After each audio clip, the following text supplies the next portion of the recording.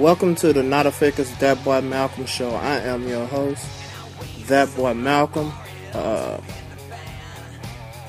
got a little lazy, and that's the reason why there hasn't been a show for a while.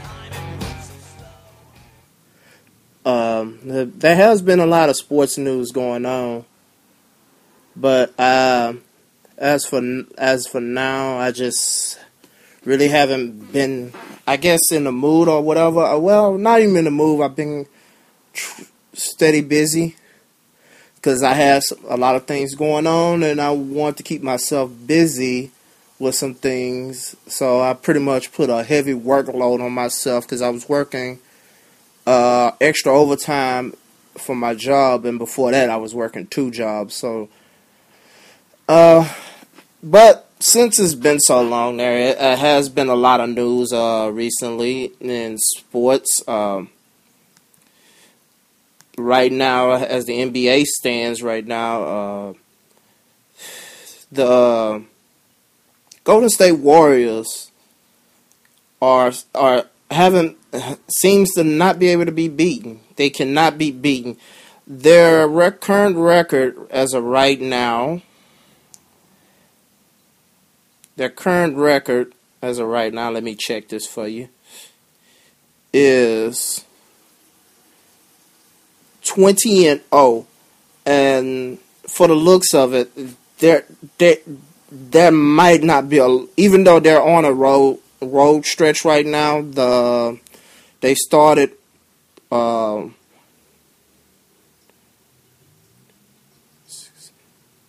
a 7-game road stretch. Right now they're 2-0 in that 7-game road stretch, and the remaining 5 games are at Toronto, at the Nets, at Brooklyn on a back-to-back. So that will be that's an interesting one to pay attention to because it's a back-to-back. Then they go to Indiana, which is probably, out of all the games I'm looking at on their upcoming schedule, is the most likely to be able to defeat them. Then they go to Boston, and then they finish up in Milwaukee. And if that doesn't happen, if they don't lose a game within that period, it's going to be tough because the games after that are home: Phoenix, Milwaukee, the Jazz, and the Cavaliers on Christmas Day, which, if they don't lose by the time they play the Cavaliers, that will be the game I'm picking for them to lose. But I would say the likely games of them losing are at Brooklyn because of the back-to-back situation, at Indiana because of how good the Pacers are playing so far this season, which is like some people are surprised by their performance, but it really shouldn't surprise anyone. They were a perennial top team in the East before Paul George got hurt a couple of years ago, and Paul George is back. They still have the same coach. They still emphasize defense. Paul George still is Paul George. He's came back strong. Maybe the Bucks game, and that's only because that's a back-to-back after Boston. Now, the key to those back-to-back situations are not the fact that the team's as much of a threat, but the teams they play beforehand could put them in a late enough situation to have to play deep into games, because they played at Toronto before the back-to-back against Brooklyn, and they play at Boston before the back-to-back against the Bucks.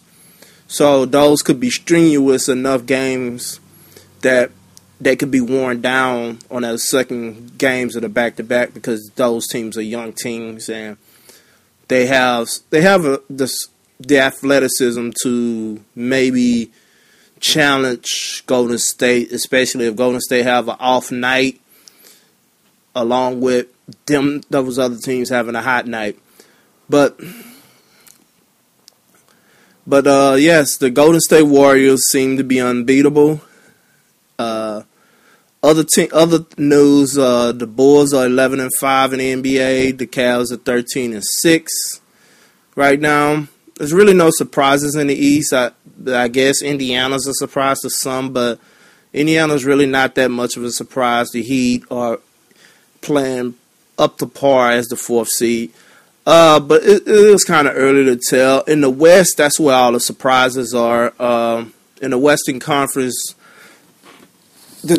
at the top 3 teams, there's really no surprise there. The Warriors, the Spurs, and the Thunder. But then after that, you got the Grizzlies, who are a capable team. The Mavericks, who are playing pretty well for themselves. The Clippers are underachieving, and the Jazz are playing. The Jazz is one of those teams that people see as a team that could jump into that playoff picture that wasn't in the year before. And the Rockets, who for the first period of the season is back into a top 8 seed in the West. So your underachieving teams is the Clippers and the Rockets right now, and the Pelicans. The Pelicans are looking at right now not making the playoffs unless they just get on a run. But like I said, it's early to tell in the NBA. Other news. Recently, I should have talked if I would have been doing the shows. Senator John McCain basically exposed the fact that the United States military has been paying sports franchises for those beautiful moments that we love so much, and apparently those moments are not genuine. You know, when you see when you watch a game or a football game, baseball game, whatever, and you see a military troop surprise their kids or family members or whatnot at games, we turn to find out that those are fake, and those are basically nothing but military commercials. And so our government was paying already wealthy sports franchises and owners money to make it seem like it was genuine. To basically show us moments to make people have heartfelt moments. And it turns to realize that this was paid for by the government. In other news,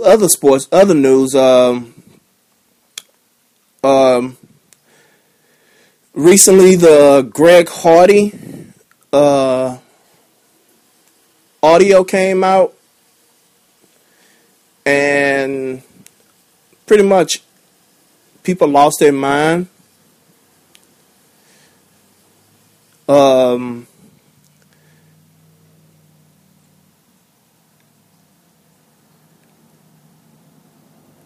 We're just gonna. I'm just gonna play a little bit for you guys.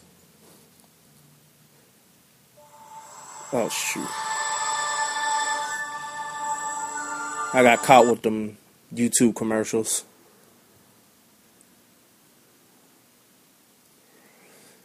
And Carolina Panther Greg Hardy will probably spend the night in jail. Channel 9 broke the news of his arrest just hours ago. Police say Hardy assaulted his 24-year-old girlfriend at an apartment. The two had been dating since last September, according to the report, that also said she suffered scratches and bruises but refused treatment. Hardy was arrested on charges of assault on a female and communicating threats around 4 o'clock this morning. Domestic violence charges against Panthers defensive end Greg Hardy were dismissed today after the district attorney claimed the accuser in the case could not be located. The DA also said in a statement that they have reliable information that Hardy and his ex-girlfriend reached a civil settlement and that she intentionally made herself unavailable. This is pretty much going through the whole account of what was going on. I know you want to keep it football oriented, but what have you learned as a man throughout this entire process? And will there be any change? That you should probably eat before you go to practice with Tyron Smith. Do you feel like you've been found guilty and had to prove yourself innocent during this whole process at all? It's been a blur, just getting ready to come back. And now that I'm back, I don't reminisce. I don't look back. I have no problem with the Dallas Cowboys signing Greg Hardy. From a business perspective, as it pertains to the National Football League, it would appear to be a plausible, reasonable business investment because he supposedly helps more than he hurts. I said this before, back on August 28th, and I say it again now. I got it wrong in the handling of the Ray Rice matter. But now I will get it right and do whatever is necessary to accomplish that. Our policy is not the same as a criminal standard. It's a standard that says if you violate our personal conduct policy, you're subject to discipline. He's one of the real leaders on this team, and he earns it. He earns it with respect from all of his teammates, and that's the kind of thing that inspires. And that's a little bit of the, the past, the background of the whole situation. Now, the reason why I just decided to play a little the backstory of that, but the reason why that became a story because apparently the photos came out of the young lady. What is her name? The young lady that pretty much was Greg Hardy's fiance, and something that caught my attention about it is I read a recent article, and I'm just gonna. By the way, her name is never mind. That is not her name.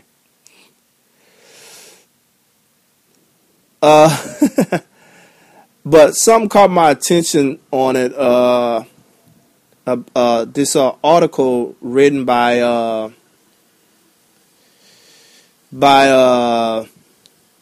Jason Whitlock. You may know him from ESPN, Fox Sports.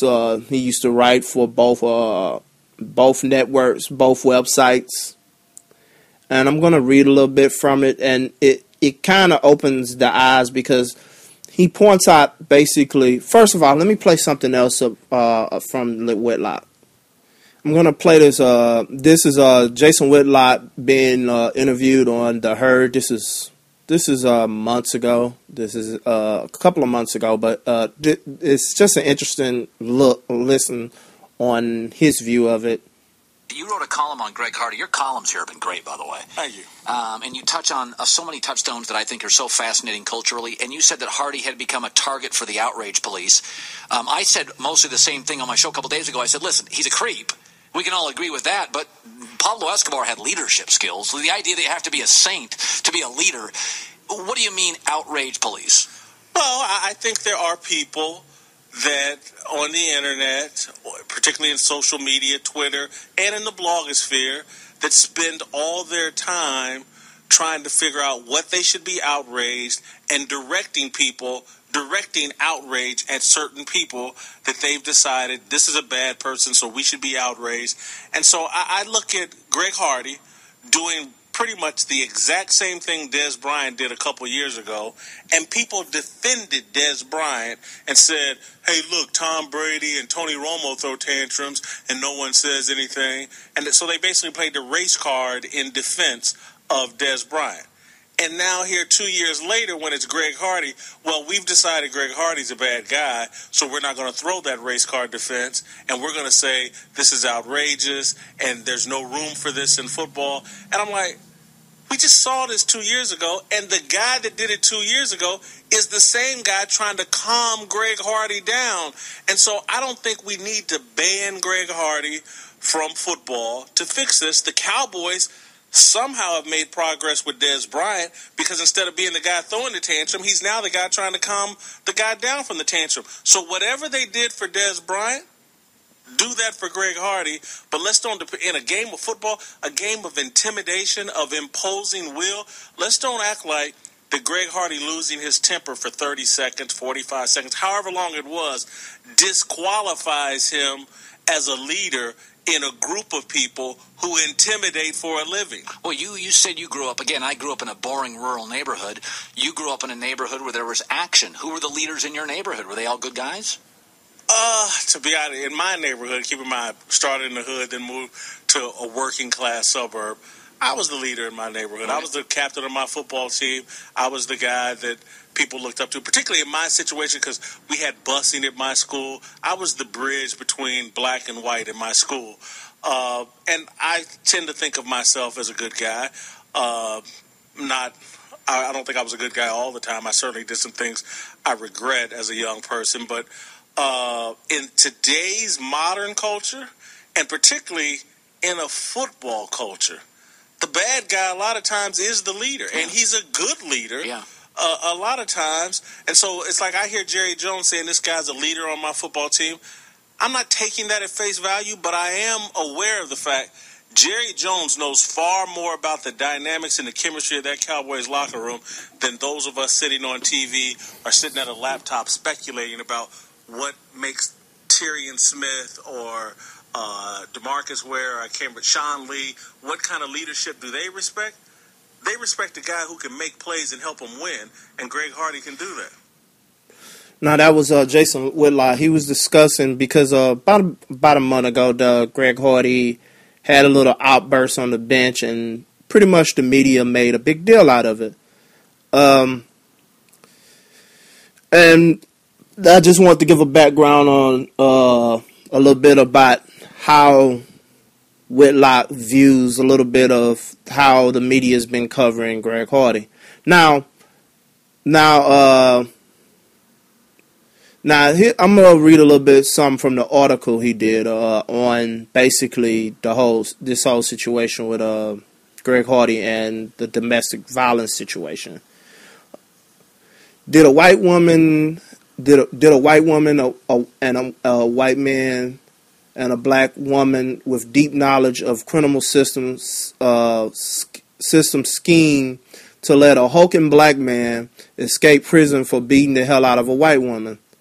The court's unlikely to judge inside Judge Tinn's court, a magna cum laude graduate of Harvard. Judge Tinn is the co-chair of Automata Battered Women's Advocacy Project.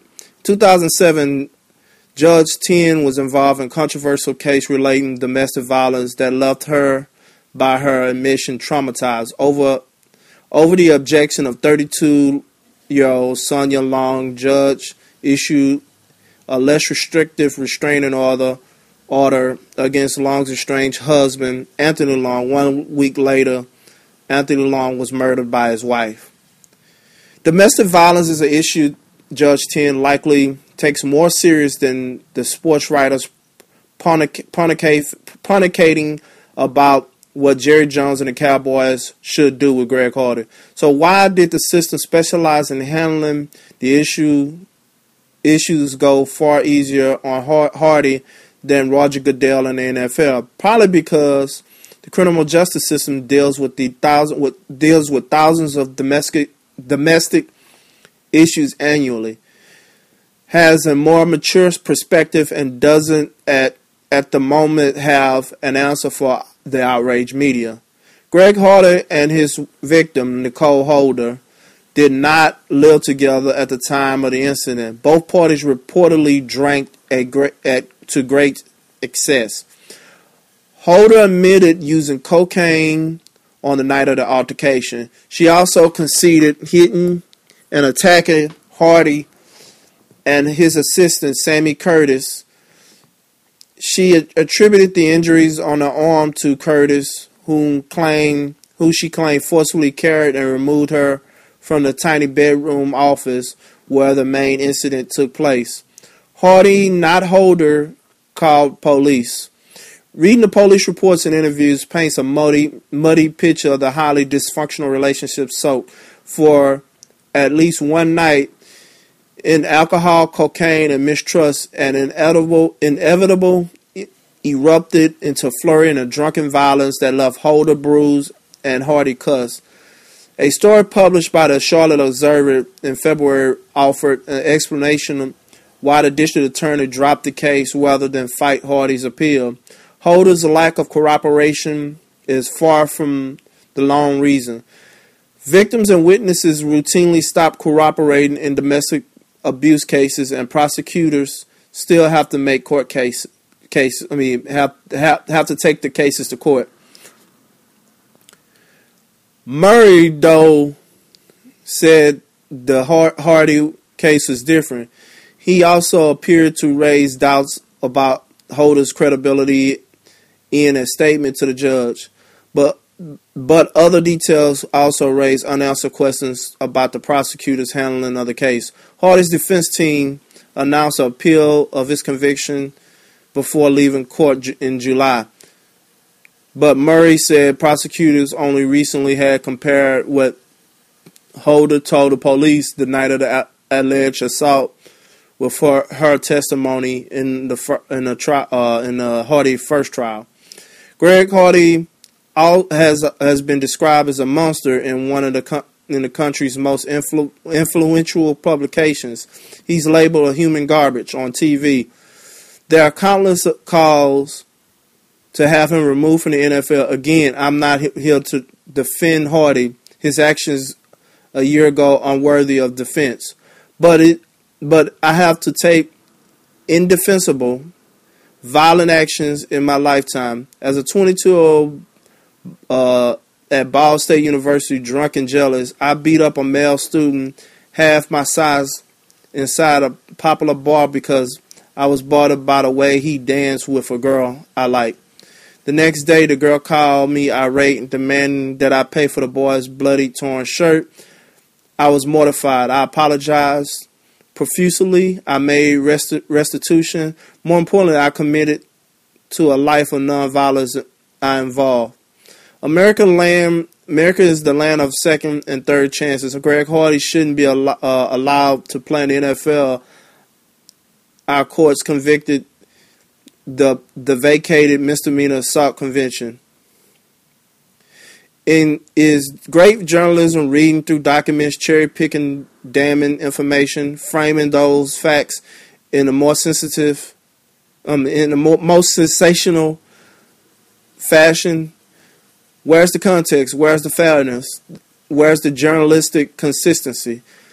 Just 5 months ago, the writer responsible for this Hardy investigation wrote a piece of exploring soccer goalie Hope Solo's violent criminal behavior. Prosecutors have pursued without cooperation from Solo's victims. The article is titled "Hope Solo is Not a Problem." It makes the point that the NFL and the U.S. women's national team and other entertainment executives unqualified to play judge and jury on these issues.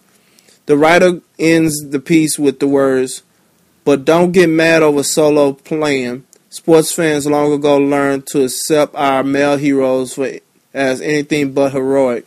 It's time to let our women be the same." Are we, the media and blogosphere, qualified to play judge and jury? At the moment, we're struggling to play journalists. I had pretty much read a bunch of that article because I wanted to paint the whole picture. I kind of agree with the thing that's not being talked about in the media, that wasn't talked about, because this is kind of old news and, me lagging. There is a situation where Greg Hardy, fiance, and I forget her name again, she was high on cocaine. She admitted this. She was drinking heavily. Both her and Hardy was drinking heavily. She initiated the physical contact in this situation. Also, it appears that Hardy also was the one who called the police. Like, everybody focused on a phone call made by someone else in the area. Hardy also made a phone call to the police, but no one discussed that. And lastly, she wasn't a credible witness. So pretty much what can we believe from the claims that Hardy threw her on some guns and said that he was gonna kill her, and these other claims? There's a reason why she dropped out she dropped out of the situation of the charge.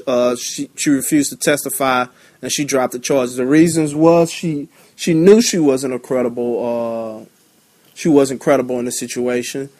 And there's this false claim that Greg Hardy, the reason why she dropped it was because Greg Hardy paid her off. And in actuality, that the money came in a separate lawsuit settlement situation, in which had nothing to do with the court case. Also, the fact is even by her dropping the case, the state still has the right to pursue the case. And the reason why they didn't pursue the case was because she wasn't credible.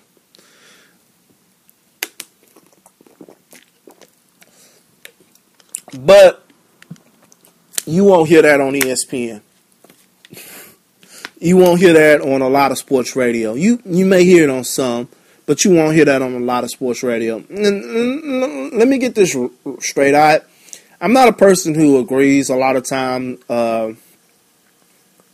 with Jason Whitlock, but he's a good writer and he makes good points, even though sometimes he says. But that's the thing about being controversial. You don't always say what people like. Controversial means that you go against the grain. But let me take a quick break. I guess I'll play a little comedy for you. Because we come a long way, man. We could do some white guy crime. That's traditional white guy stuff. Sniper. Nobody thought that was a black dude, man. That's traditional, crazy white guy stuff. Like chloroforming women. That's a white guy crime. Chloroform. That's a white guy's the chloroformer in the park. Mister, you have the time? Mister, you have the time? Yes, sure. It's wake up hanging in the basement. He be in the corner. Black guy couldn't be the chloroformist. Miss, can I have the time? No, I can't help you. He'd be standing there with the fumes.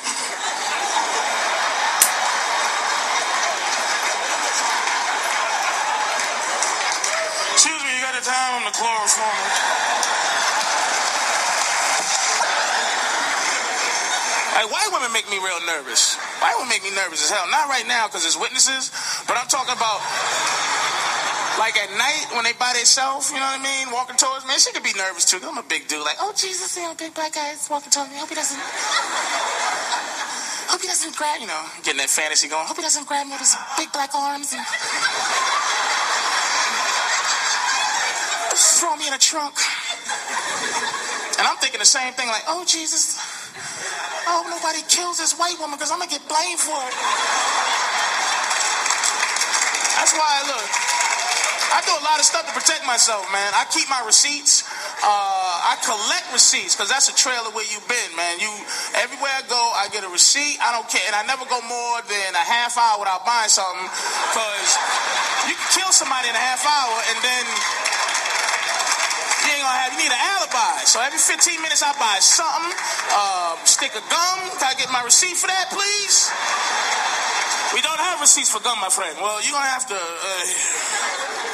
we don't have receipts. Well, look, you're going to have to write me one or something. I got to have the receipts. We don't have receipts. And then, if it's like that, I'll end up arguing with him just to, so he remembers me. You know what I mean? Give me my damn receipt, pussy. What? You heard me, punk? Kiss my ass. Yeah, kiss my ass, too. What time is it? 5:15. All right.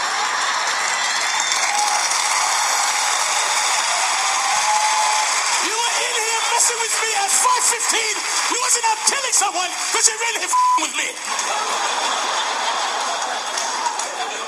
That's why I don't litter. I don't throw garbage in the street. Not because I care about the earth, but I'm afraid I'm going to be walking through the park drinking a soda. And when I'm done, I just throw it on my shoulder, fly over a bush, and land on some dead white woman's head with my fingerprints on the can. Now I'm the Pepsi-Cola rapist because I'm lazy. That is the late, great Patrice O'Neal, who, in actuality, November 29th was the 4th year anniversary of his passing. Probably one of the most underrated, funny comedians that, like, anybody in comedy knows who he is. Like, a lot of people who are outside of comedy who doesn't really pay attention to comedy except for the big people on stage or in movies wouldn't know much about him, or if they do, they pay attention. But he is the purity of what a stand-up comedian was. Also, in going back into sports news,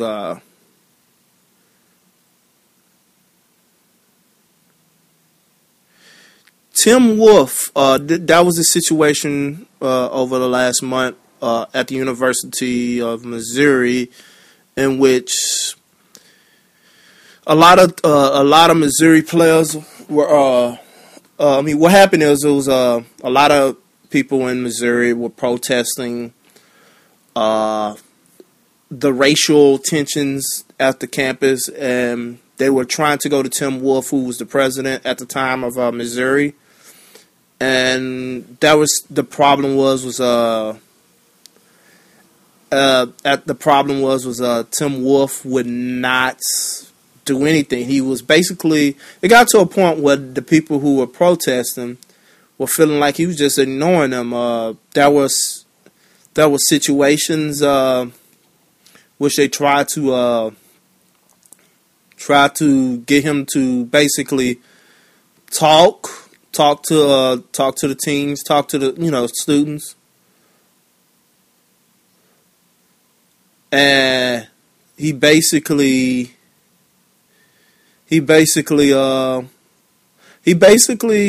avoided the situation. That's pretty much what we get from it. That's pretty much the claim on the campus. Now, a lot of those racial tensions, and honestly, I want to say it's possible. From what I hear, it started from what happened just a couple of years ago with the whole Ferguson situation, and it basically escalated all the way through basically it escalated to the school campus. Things that were done, basically vandalism. It got to a point like it was just open, free racism on the campus. Here's a student discussing this. Really? So many. Well, this is some of the people on the campus discussing before Wolf stepped down, demanding him to step down. Resigns. You've seen after Ferguson strong leadership come out of the student body to say, we can't do this anymore. We have to make changes. Changes to a campus that some students say is an unsafe learning environment for minorities, citing several racial incidents over the past semester.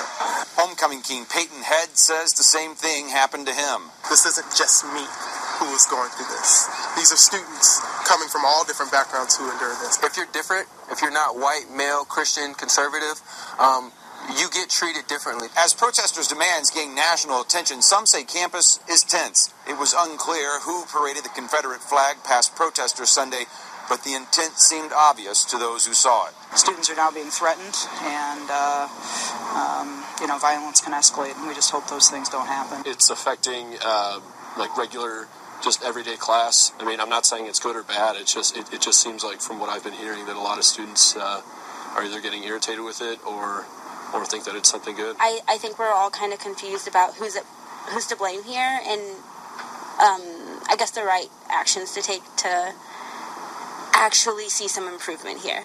While these protesters and others wait to see if Monday's Board of Curators meeting results in any leadership changes, graduate students across the campus are said to be walking out of class both Monday and Tuesday. President Wolf issued a statement today saying he was dedicated to ongoing dialogue and promised specific plans in the coming months. He says he is listening to all sides and is confident they can come together to improve the student experience. Now, apparently what happened is Tim Wolf decided to step down after the Missouri football team got involved with the situation, and basically out of protest, even with the coach agreeing to stand behind his athletes, that if Wolf didn't step down, they wasn't going to play. And honestly, I think that's the reason why Wolf stepped down, from the pressure of the university telling them, because of football is the one institution in college football, college sports, or college campus that brings in so much revenue that supports universities' income. And so Wolf stepped down, and as of right now, we're going to see what happens. And to be honest, the way I look at it is, unless changes are made on the campus, unless they demand, because you can't just demand that the president step down and that's all your demands are, because if that's pretty much what the demand is, it's going to be a continuation of the same issues that was happening at Missouri. Pretty much that's how it always happened. If you just ask for a head, because that's the whole fire sticks and coming up, asking for a head to be chopped off, basically mentality we have. We can't have that mentality without solution. That mentality means nothing if you don't have a solution to the problem. So we're gonna see within the upcoming years if things change around Missouri. You may have to find out from Missouri students if things change, or will they continue on. Okay, now I'm gonna play a little bit something for you guys. It's me doing another stand up. So we're gonna take another break, and we'll get back to some actual sports again. All over his name, Dat Boy Malcolm. I failed.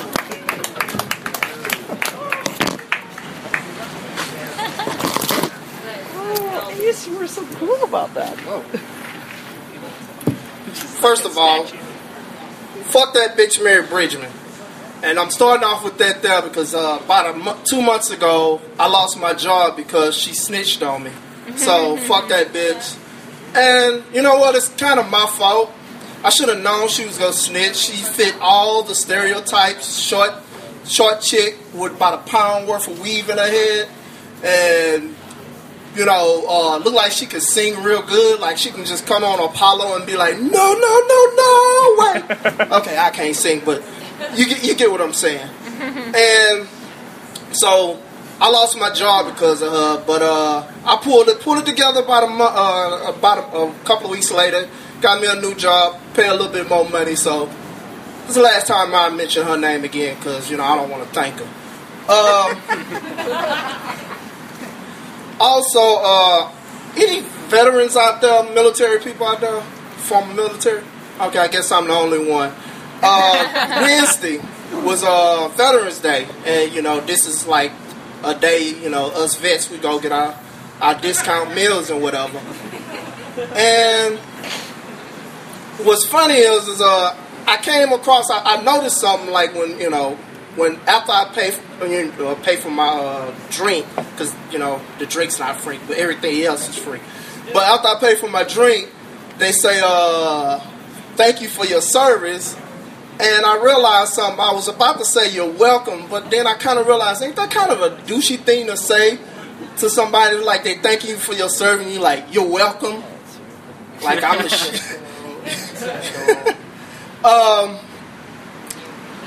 I went to a funeral not too long ago and left my doggone ringtone on my phone. And everybody's sad and everything, as most funerals. And my phone ringtone was "I Will Survive." So, yeah, I'm looking like an asshole there too. But back to that bitch Mary Bridgman. I said I wasn't gonna say that. The thing that another thing that threw me out is, you know, she looked. I'm gonna describe her perfectly. She looks, not only she looks like she can sing at the Apollo, but it looks like she has like a pound worth of makeup on her face, and she looks like one of those chicks that looked up the drag queens or something like that. But that's enough about Mary Bridgman.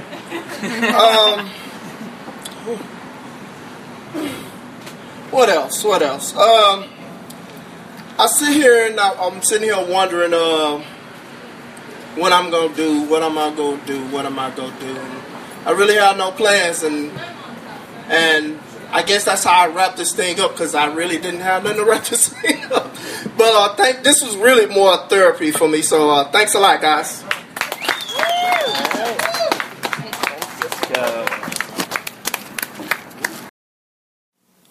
And this is what happens when you forget your last joke.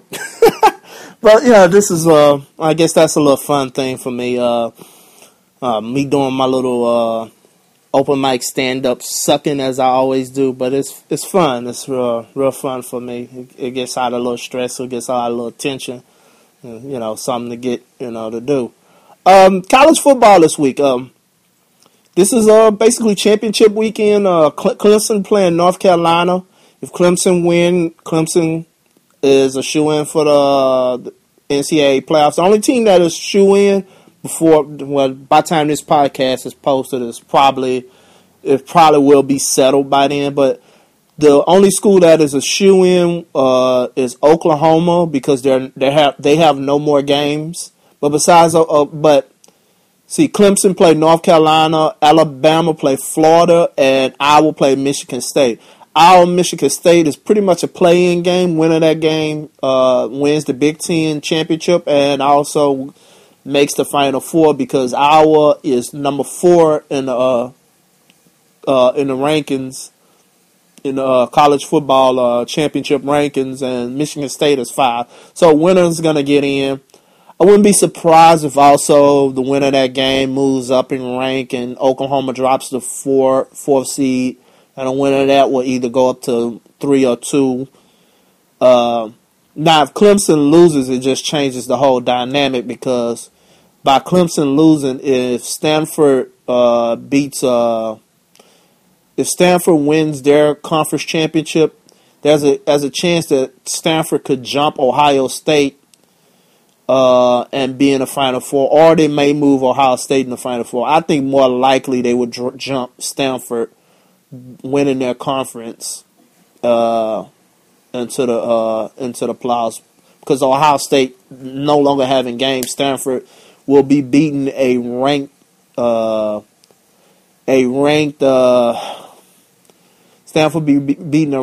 USC team to move into the national route, to win the Pac-12. As a UT fan, UT pretty much beat Baylor today, so that's some news. UT Tyrone Swoops threw 151 yards, 1 touchdown, 12 for 19 passing. Chris Warren III ran 28 times for 106 yards. Tyrone Swoops also scored a touchdown running with 10 carries for 52 yards. Baylor pretty much was down to their emergency quarterback, so pretty much it ended up being Lynx Hawthorne, who's basically a wide receiver who ended up playing quarterback today, and he went 10 for 22 with 64 passing yards and 2 interceptions. So basically, this game saved Texas. Oh, well, I take that back. It didn't save Texas. Basically, because Baylor put up 479 yards, this officially makes this year's Texas team the worst defense in Texas school history. Because I think the number was like 350 yards or somewhere in that frame. If Baylor got that, this would be the Texas worst defense ever. But Texas, Baylor ended up running the ball well with Johnny Jefferson running the ball 23 times, 158 yards, 1 touchdown. Hawthorne ran the ball for 66 yards with a touchdown.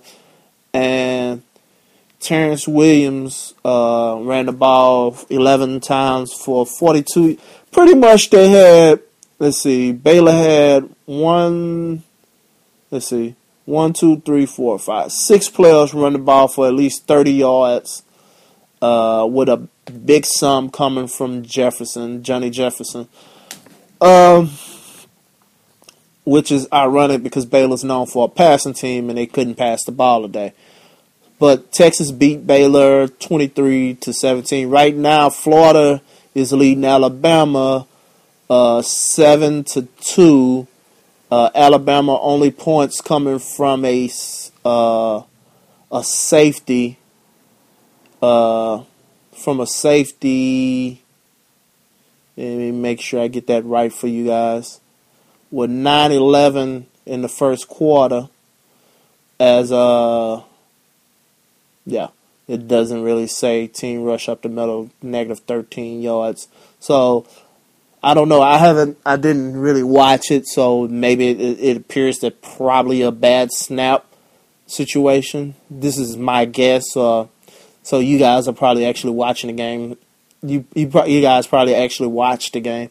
University of Houston beat Temple in the AAC, All-American Conference championship game. Greg Ward Jr., the quarterback for University of Houston, threw the ball 11 for 21, 88 yards, ran the ball 17 times, 148 yards, with 2 touchdowns. So, there's a possibility that Houston will get what we used to call a BCS bowl. They're probably going to end up in the, I'm guessing, I don't know which 2 bowls they're using for the championship, for the playoffs, but I know, I'm guessing they're using the Orange Bowl, and the other bowl would probably be the Sugar Bowl. Now, it could be the Fiesta Bowl. So, whatever bowl that's not part of that will be the one in which, if University of Houston gets in, they'll be playing in. And I'm pretty sure that Stanford would probably end up playing Ohio State in the Rose Bowl this year. So, but we're going to see. We're going to wait and see how this whole thing plays out and how the whole bowl selection situation pays off. But that's college football. I'm going to play one last Patrice O'Neal thing because this guy was a genius comedian. Like I say, since this is from his old podcast. I mean, not podcast. He used to do a radio show called The Black Phillip Show. And this is actually the initial first episode, beginning of the first episode, talking about what the show is going to be. And I always tell dudes, I recommend every guy listen to Black Phillip and Beige Phillip. Especially Beige Phillip, but if you're a guy who basically get abused by women and don't realize it, you might want to listen to Black Phillip because there's a lot of abuse that goes on that men don't realize we receive. But let's get off. Let me just play this for you guys real quick. Welcome to the Black Phillip Show. I am not Black Phillip. And let's not forget, let's introduce myself. I'm Patrice O'Neal, Black Phillip. And if this is your first time listening, because, you got somebody out there that says, you got to listen to the show and what it's about. What it's about, first of all, for any women who are listening for the first time, it's about trying to let you understand why we hate you. That's the first, trickle-down thing is when we say we hate you, it's not about having you murdered.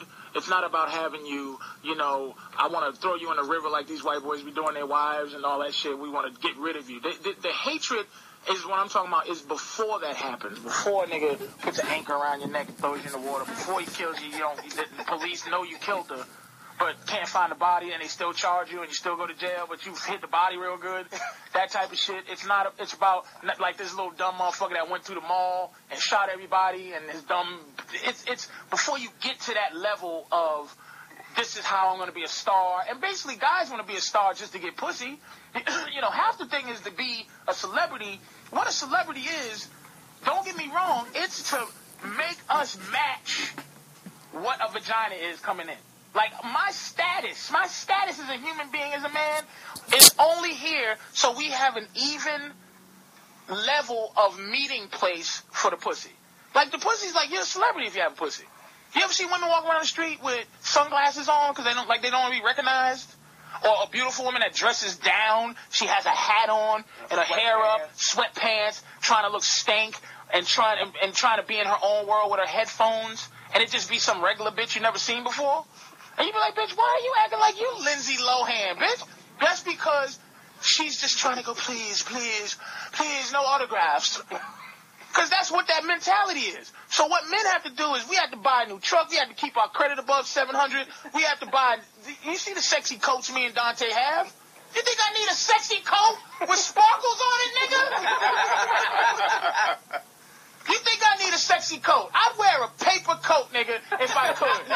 If it wasn't for what? Pussy. Trying to get a bitch to look at the sparkles and then go, okay, yeah, I'm this, I'm that. I'm Patrice O'Neal. Yeah, you see me on VH1 last year. Remember me? It's just to get her to stop in the street and say hello. And that is the Black Phillip. Actually, I think that was the second or maybe third episode. That wasn't the first episode. Right now, I'm watching the Alcorn State versus Grambling game, 28-14. I am, you know what? Because I mentioned the Alabama game, I'm going to change the channel to that game right now. Now, just in case I don't stay on my ground like I'm supposed to, my projections are, as it stands right now, and I forget that I had this freaking phone on. As it stands right now, my projections on NCAA playoffs is, when it happens, is I actually believe that the school that's going to come out of it will probably be Oklahoma. Yeah, I'm picking the Big 12 school that I hate the most.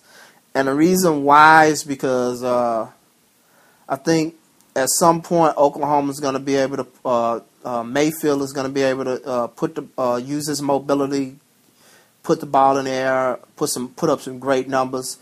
Especially, I don't, like everybody talk about how great the SEC schools are. I don't know if Alabama, first of all, if Alabama pulls this game off against Florida right now because they're trailing, but I don't see Alabama being able to keep up with Florida.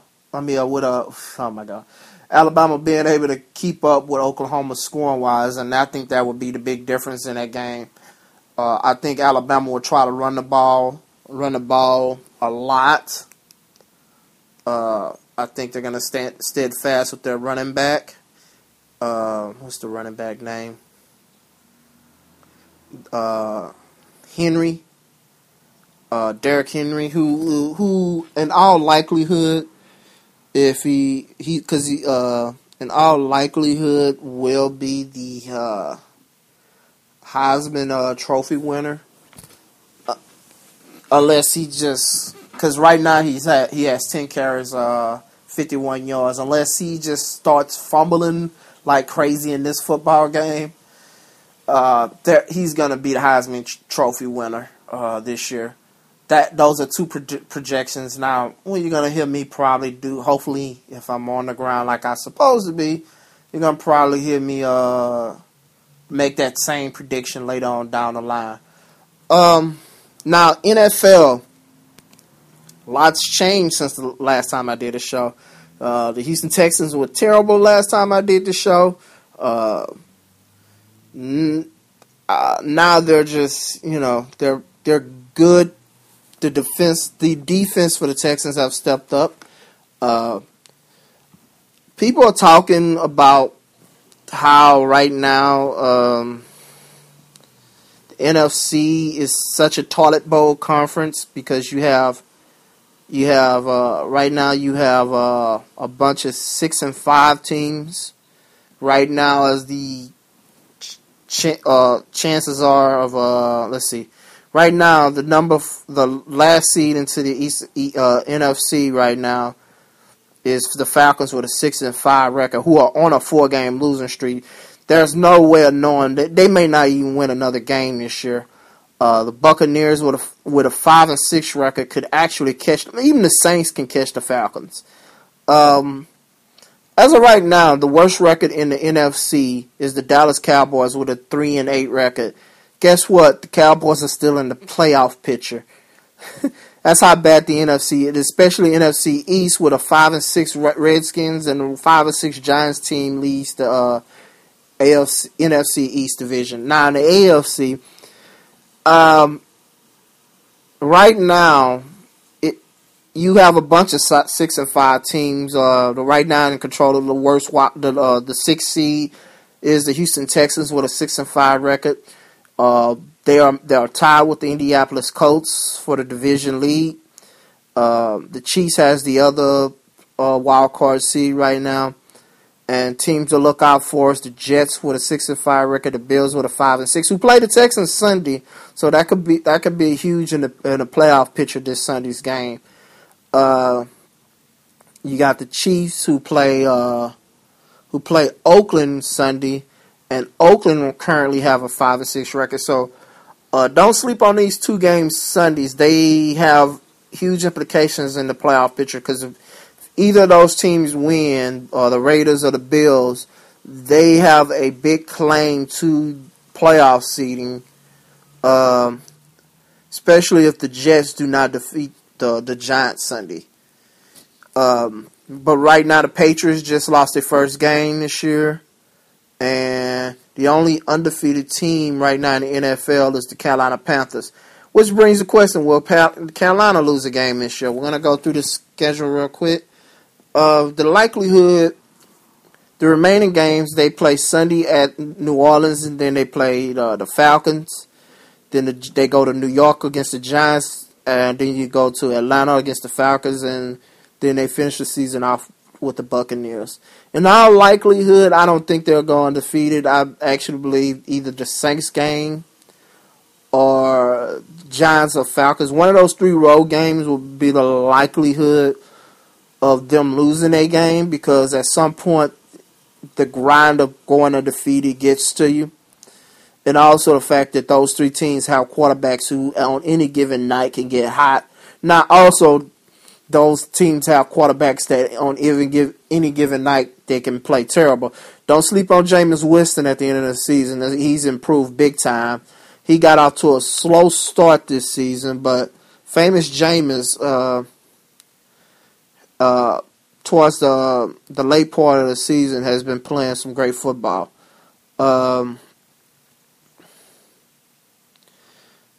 Currently, he's throwing 58%, but he has 16 touchdowns, 10 interceptions. But a lot of that has come in the last few games. He's the last game he threw for 245 yards, got a touchdown and interception. But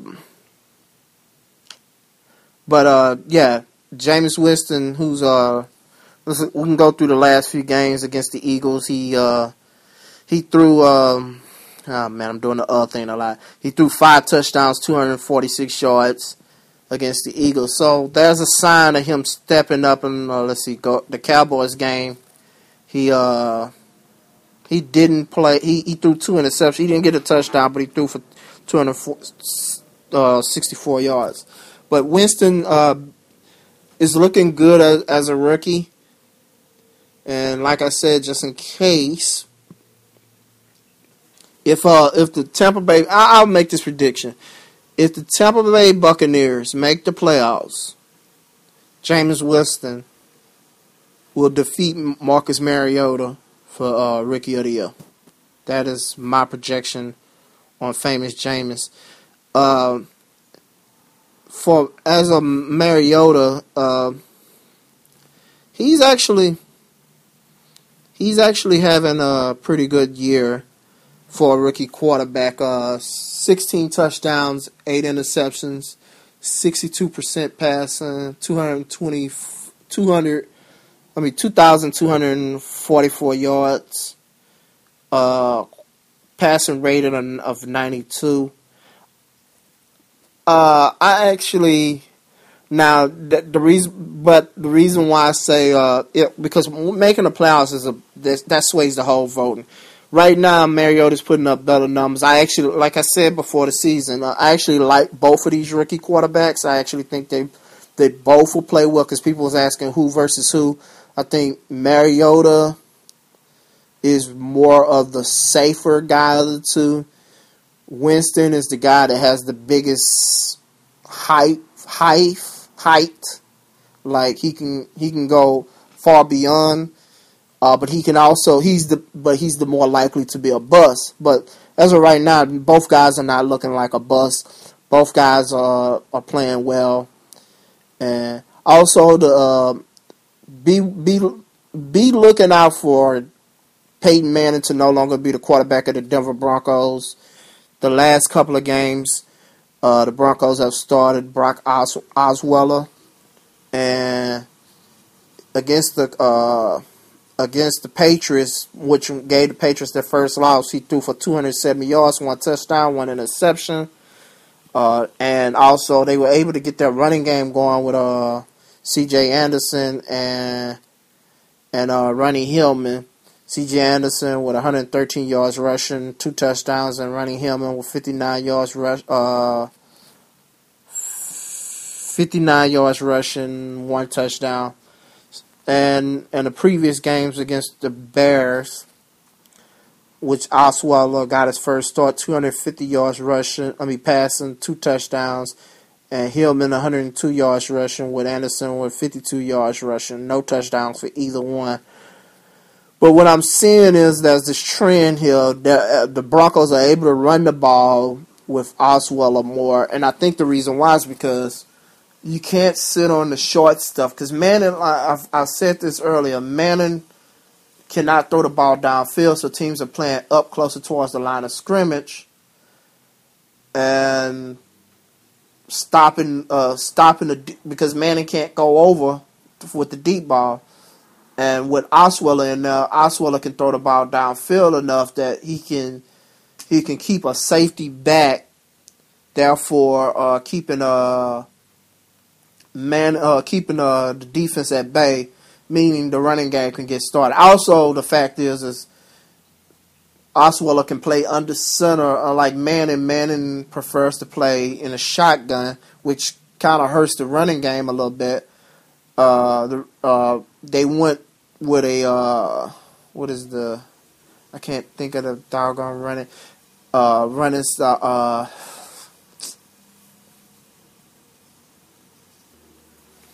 Manning running with the pistol offense because it's basically a compromise with Kubiak's, which runs a West Coast style. If you know the history of the West Coast offense, is basically primarily under center.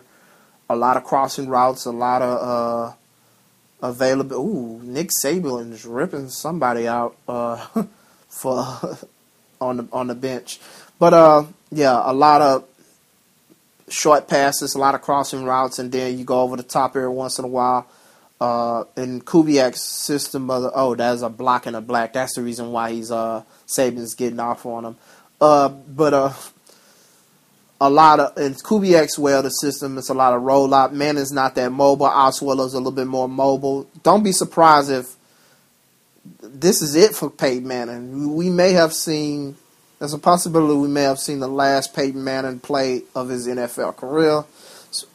if not, it's a possibility as the last player as a Denver Bronco. They may try to bring him back for the playoffs. I don't know.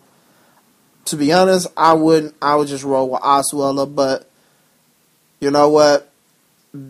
$20-something million may be the reason why they go with Manning for the playoffs. But yeah, thanks for listening, guys.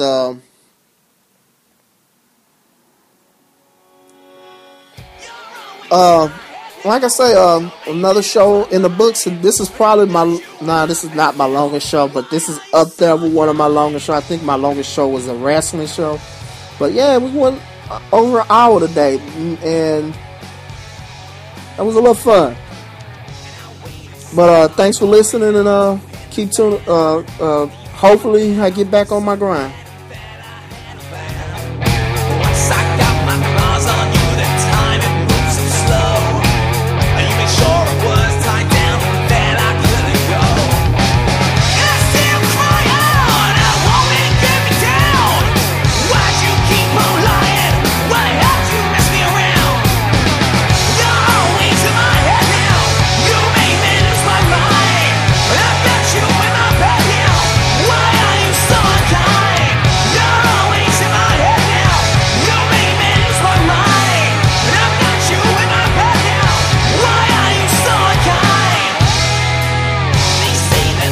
Blind.